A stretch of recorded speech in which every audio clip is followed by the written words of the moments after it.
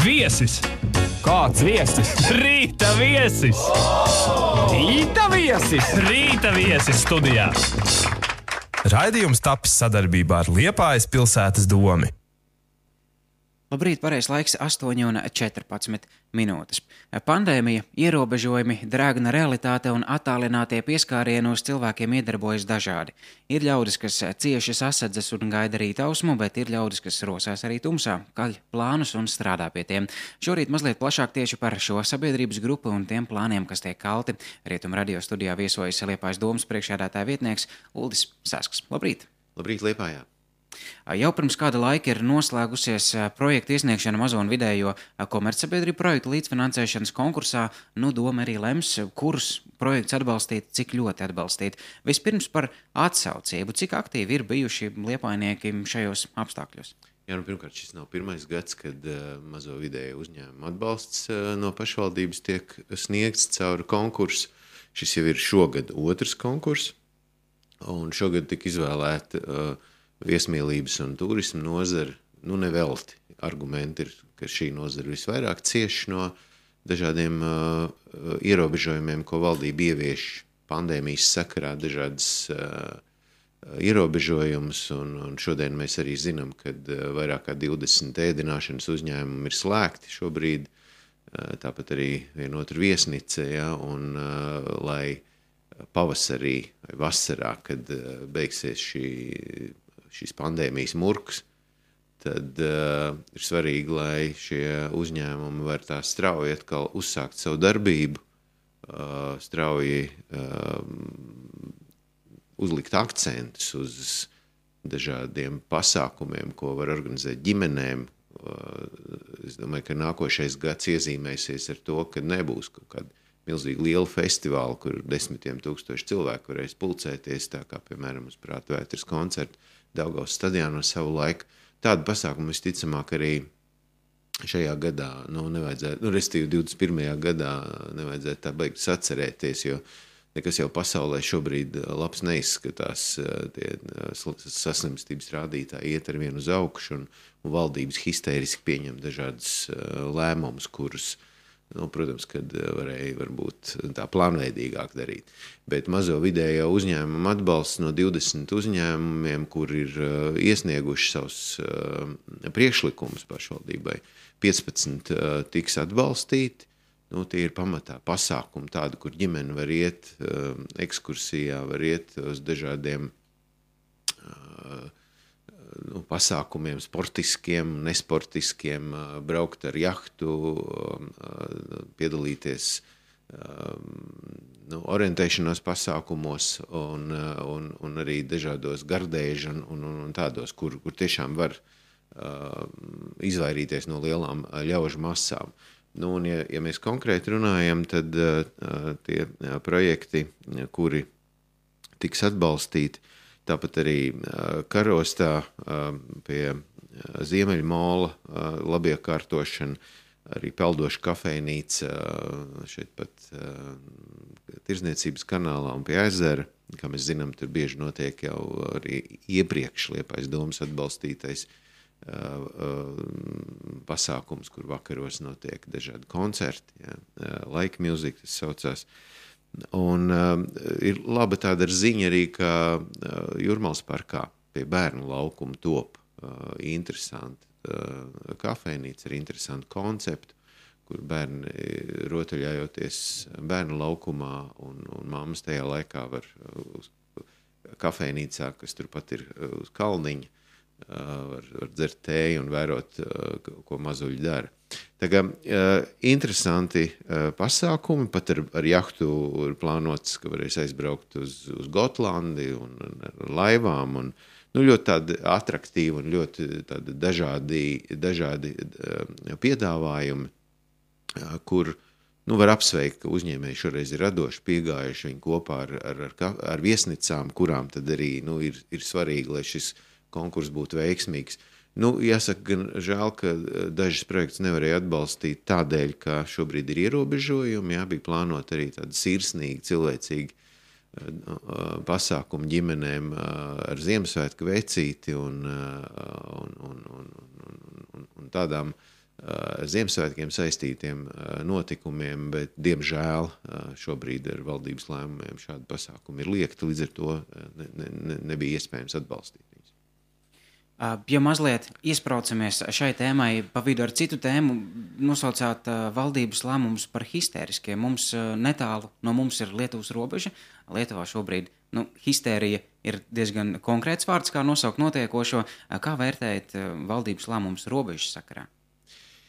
Man jau liekas, ka šie lēmumi, kas jau ir pieņemti pandēmijas ierobežošanai, viņi jau ir diezgan jau loģiski un sakarīgi. Jautājums ir, kā notiek viņu izpildi.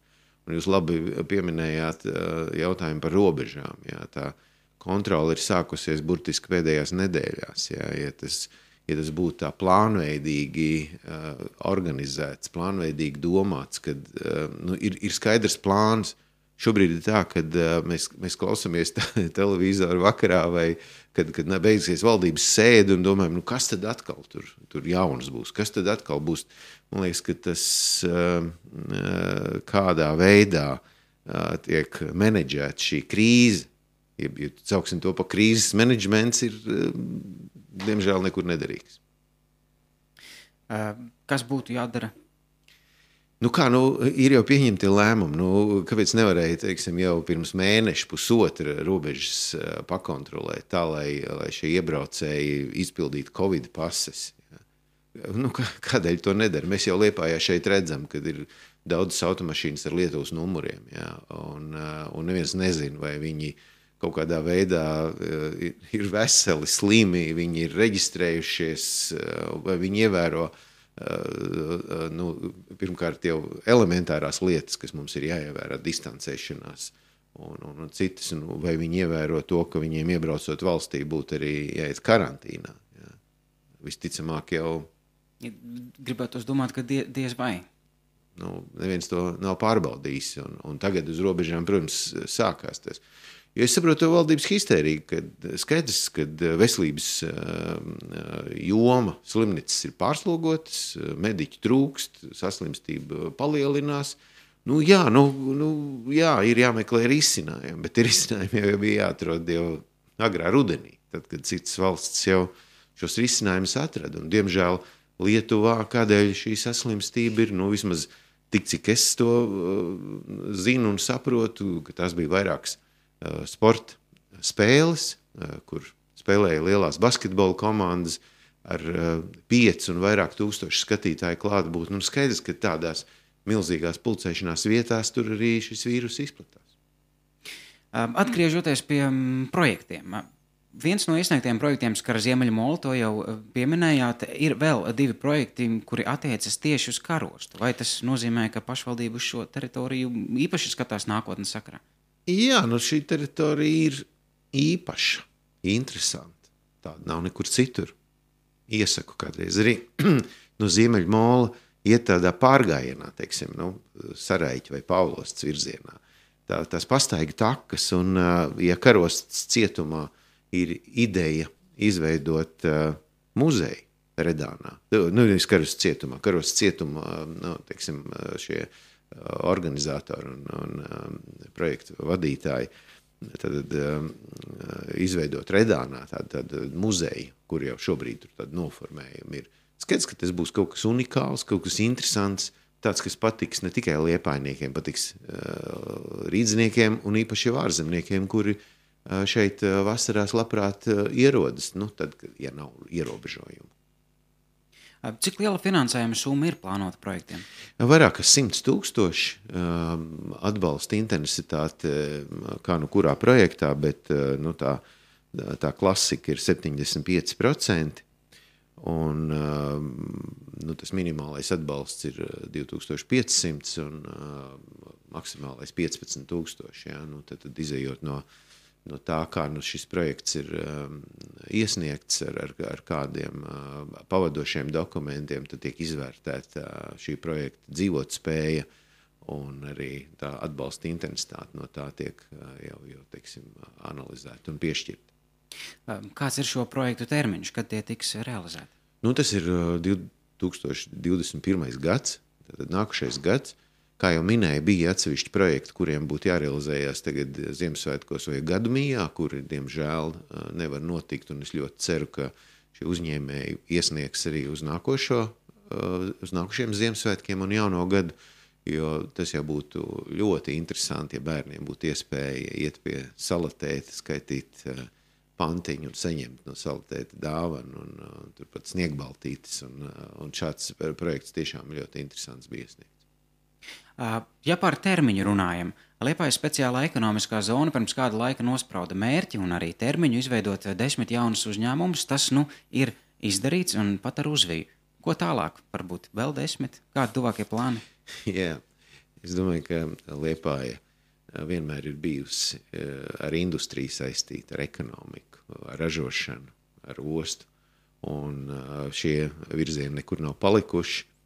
Šogad vien ir jau reāli eksploatācijā nodotas 4 ražotnes, faktiski 5.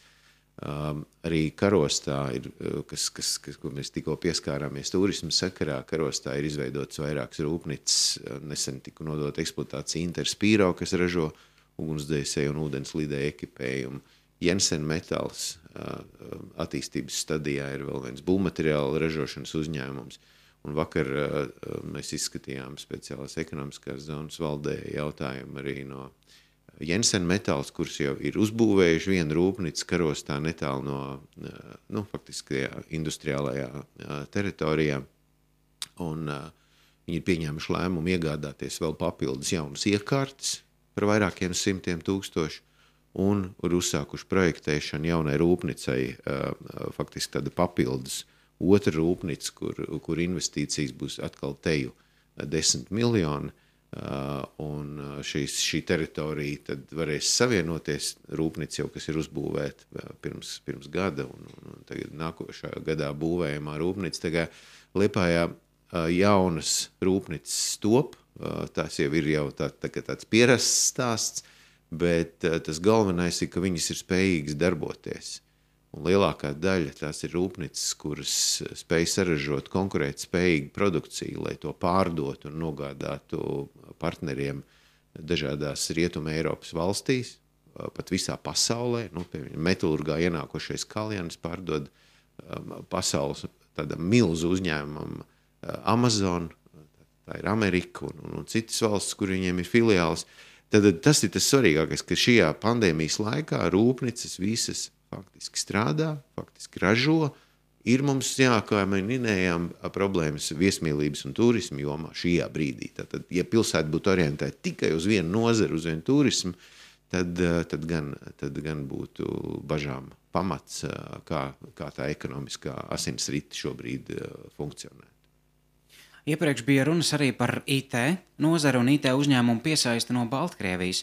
Valērijas Cepkalo, cilvēks ar lielu pieredzi šajā jomā, turklāt tieši arī ar pieredzi Baltkrievijā šajā jomā, nesen viesojās Liepājā. Vai bija kādas konkrētas runas, varbūt kādi plāni? Jā, man ir bijusi tā iespēja valdības delegācijas sastāvā apmeklēt Baltkrievijas augsto tehnoloģiju parku, izanalizēt, izpētīt. Pat 2 reizes tur ir nācies būt, un arī mūsu Liepājas domas darbinieci ir strādājusi Baltkrievijā un pārzina šo Baltkrievijas IT nozares attīstības stratēģiju un tā uzņēmumu, kādi tur ir izveidojušies, jo Baltkrievija jau ar šī augsto tehnoloģiju parka attīstību, viņi ir sasniegusi milzīgi augstus mērķus. Ja Baltkrievijā pirms kādiem 11 gadiem bija 1700 programmētāji, tad tagad tur jau ir 70 000 programmētāji. Un lielā mērā no mūsu izglītības sistēmas un pielāgošanās iespējas gatavot programmētājs ir atkarīgs tas, vai Liepājā ienāks kāda starptautiska un lielāka informācijas tehnoloģijas nozares uzņēmumi. Mums ir kaut kāds pirmsākums, jo mums ir sarunas ar Cepkalo kungu, kā šīs nozares attīstītāji Baltkrievijā bija ļoti vērtīgas, uz sadarbību vērstas. Laiks rādīs, vai Latvija pirmkārt jau Latvija būs pievilcīga vieta informācijas tehnoloģijas uzņēmumiem, un vai Latvija spēs arī tagad Baltkrieviem nākt pretī un palīdzēt ar viņu ienākšanu šeit Latvijā. Jo tur ir virkni tādi jautājumi, kas ir valdības lemšanā. Un, protams, ka mēs uzturot kontaktus un strādājot tālāk pie tādiem sadarbības modeļiem, ļoti ceram, ka informācijas tehnoloģijas arī pakāpeniski Liepājā ienāks. Te nav pamats cerēt, ka šie uzņēmumi tā uztvers Liepāju kā pašu labāko vietu pasaulē, bet uz to mēs varam censties un radīt visus tos priekšnoteikumus. Iepriekš arī minējāt to, ka ja Liepāja balstītos uz turismu tikai un vienīgi un uz viesmīlības nozari šobrīd būtu gaužām bēdīgi, bet sporta turisms Liepājā nākotnē gan varētu plaukt un ieguvēja no tā būtu, protams, arī viesmīlība. Iemesls – futbola halle, ilgi gaidītām. Kā uz to raugās pašvaldību, kā to iecerēts izmantot? Bet es varbūt paturpināšu to iesākto, kad sporta turisms jau Liepājā ir, jo uzbūvējot olimpisko centru, vēlāk vieglatlētikas manēžu, tenisa manēžu, ledus manēžu un tagad vēl ejot tālāk uz futbolu, ļoti daudz turnīru notiek Liepājā un vēlāk jau arī iepazīstot Liepāju no daudzām un dažādām valstīm uz Liepāju brauc komandas, vai tās ir futbola, hokeja, basketbola komandas, kuras organizē šeit treniņu nometnes, un tāpat arī tenisisti. Šeit arī bieži tenis hallē, Ostāpenko vai Sevastovu, tāda augsta līmeņa tenisisti šeit trenējas un aizvada arī kādas sparingas sacensības un jauniešu čempionāti notiek. Tas ir tas, kas dod pienesumu. Ja.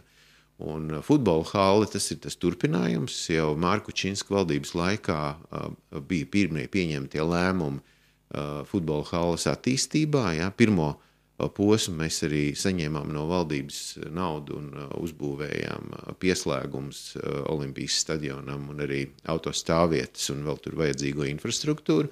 Un tagad sadarbībā, diemžēl, dotā brīža valdība sporta bāžu attīstību neatbalsta, tad tuvākos gadus nebūs iespējams turpināt tādas lielas konstrukcijas būvniecību, un tādēļ ar Futbola federāciju vienojāmies, ka Futbola federācija nāks pretī un pilsētai dāvās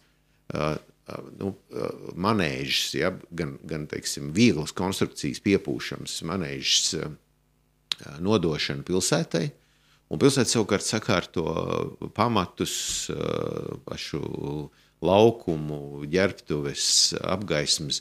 Un tas ir ļoti gaidīts projekts, jo vairāk kā 650 bērni trenējas un vēl pieaugušie, protams, stipri daudz. Un, lai celtu un augtu kvalitātē jauno sportistu, lai viņi konkurēt spējīgi, viņiem visu gadu jātrenējās, bet mammas ziemas periodā, ja nav slēgtā halle, bieži vien neļauj saviem bērniem trenēties augsts, viņi var saslimt un tālāk. Tā būs laba iespēja. Pie kam tas jau notiks drīz ar nodomu protokolu parakstīšanu. Faktiski jau pirmie darbi ir uzsākti, ir projektēšana, un nākošā gadā hallei ir jau jābūt, un uz nākošo rudenu un ziemu tur jaunie futbolisti varēs trenēties, spēlēt, attīstīties. Reāli iezīmējās tāda nopietna attīstības nākotne. Stadions Olimpija pie pašas jūras dzimst vējš, Liepājā nav bažas par to? Jā, šīs halles Polijā ir vairāk kā 40, arī Polija ir pie jūras, un tur ir attiecīgi ražotāji, kas ražo šīs halles, ir pārbaudījuši, un protams, kad skatīsimies līdzi, lai šajā uzstādīšanas procesā šīs normas, vēja normas tiktu ievērotas, varbūt arī vēl papildus rezervu, ņemot vērā Liepāju. Bet Olimpijas stadions ir tādā, veidojās tāda dabīga vēja aizsardzība, un es domāju, ka tur nevajadzētu būt tehniskām problēmām. Mēs gan šobrīd vairāk ne vēju gaidām, vairāk mums visiem noteikti gribētos sniegu 17. decembrī un arī visos atlikušajos decembra datumos. Mēs no Rietumu radio kolektīva sūtam un vēlam baltus Ziemassvētkus visiem klausītājiem un droši vien arī siltus Ziemassvētkus. Esam arī sagatavojuši pārsteigumu jaungada sakarā, bet līdz tam mēs vēl nonāksim. Jā, nāk Ziemassvētki. Es nezinu, vai man radio studijā pie tevis vēl būs līdz gada beigām kāda intervija. Šis gads ir pagājis diezgan tāds sarežģīts. Ir bijuši daudz un dažādi ierobežojumi, bet cilvēcību, tādu draudzīgu attieksmi vienam pret otru, no sirds uz sirdi, to neviens nav atcēlis. Es novēlu gaišus un sirsnīgus šos Ziemassvētkus visām Liepājas ģimenēm. Paldies par vēlējumiem. Atgādinu, ka ar mums kopā bija Liepājas domas priekšsēdētāja vietnieks Uldis Sesks. Liels paldies par sarunu. Paldies par sarunu. Pareizais laiks 8:35. Raidījums tapis sadarbībā ar Liepājas pilsētas domi. Rīta radiators!